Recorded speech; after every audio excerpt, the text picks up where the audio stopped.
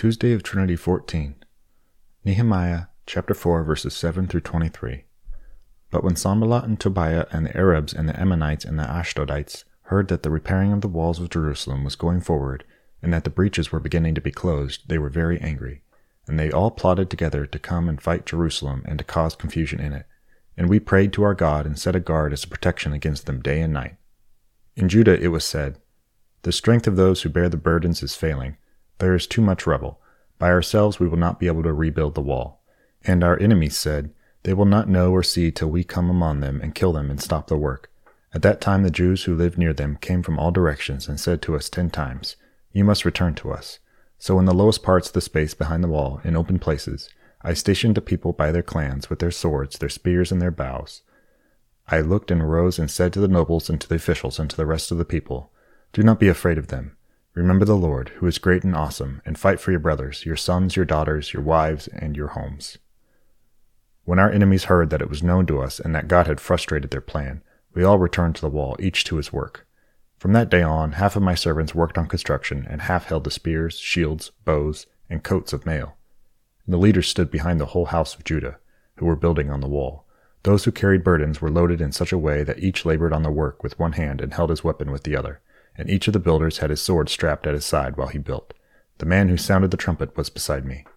And I said to the nobles and to the officials and to the rest of the people, "The work is great and widely spread, and we are separated on the wall, far from one another.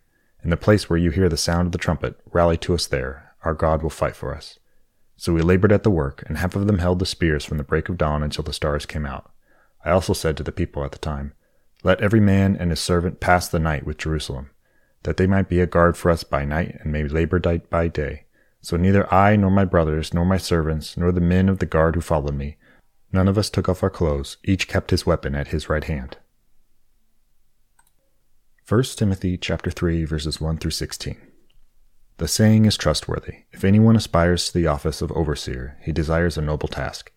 Therefore an overseer must be above reproach, the husband of one wife, sober-minded, self-controlled, respectable, hospitable, able to teach, not a drunkard, not violent but gentle, not quarrelsome, not a lover of money.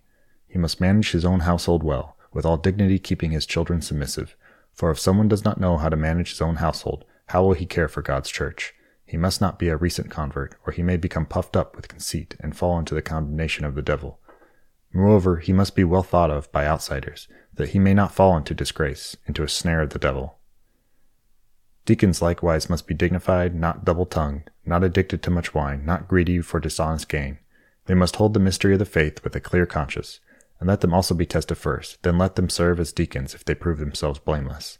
Their wives likewise must be dignified, not slanderers, but sober-minded, faithful in all things. Let deacons each be husband of one wife, managing their children and their own households well. For those who serve well as deacons gain a good standing for themselves, and also great confidence in the faith that is in Christ Jesus. I hope to come to you soon, but I am writing these things to you so that, if I delay, you may know how one ought to behave in the household of God, which is the church of the living God, a pillar and buttress of the truth. Great indeed, we confess, is the mystery of godliness. He was manifested in the flesh, vindicated by the Spirit, seen by angels, proclaimed among the nations, believed on in the world, taken up in glory.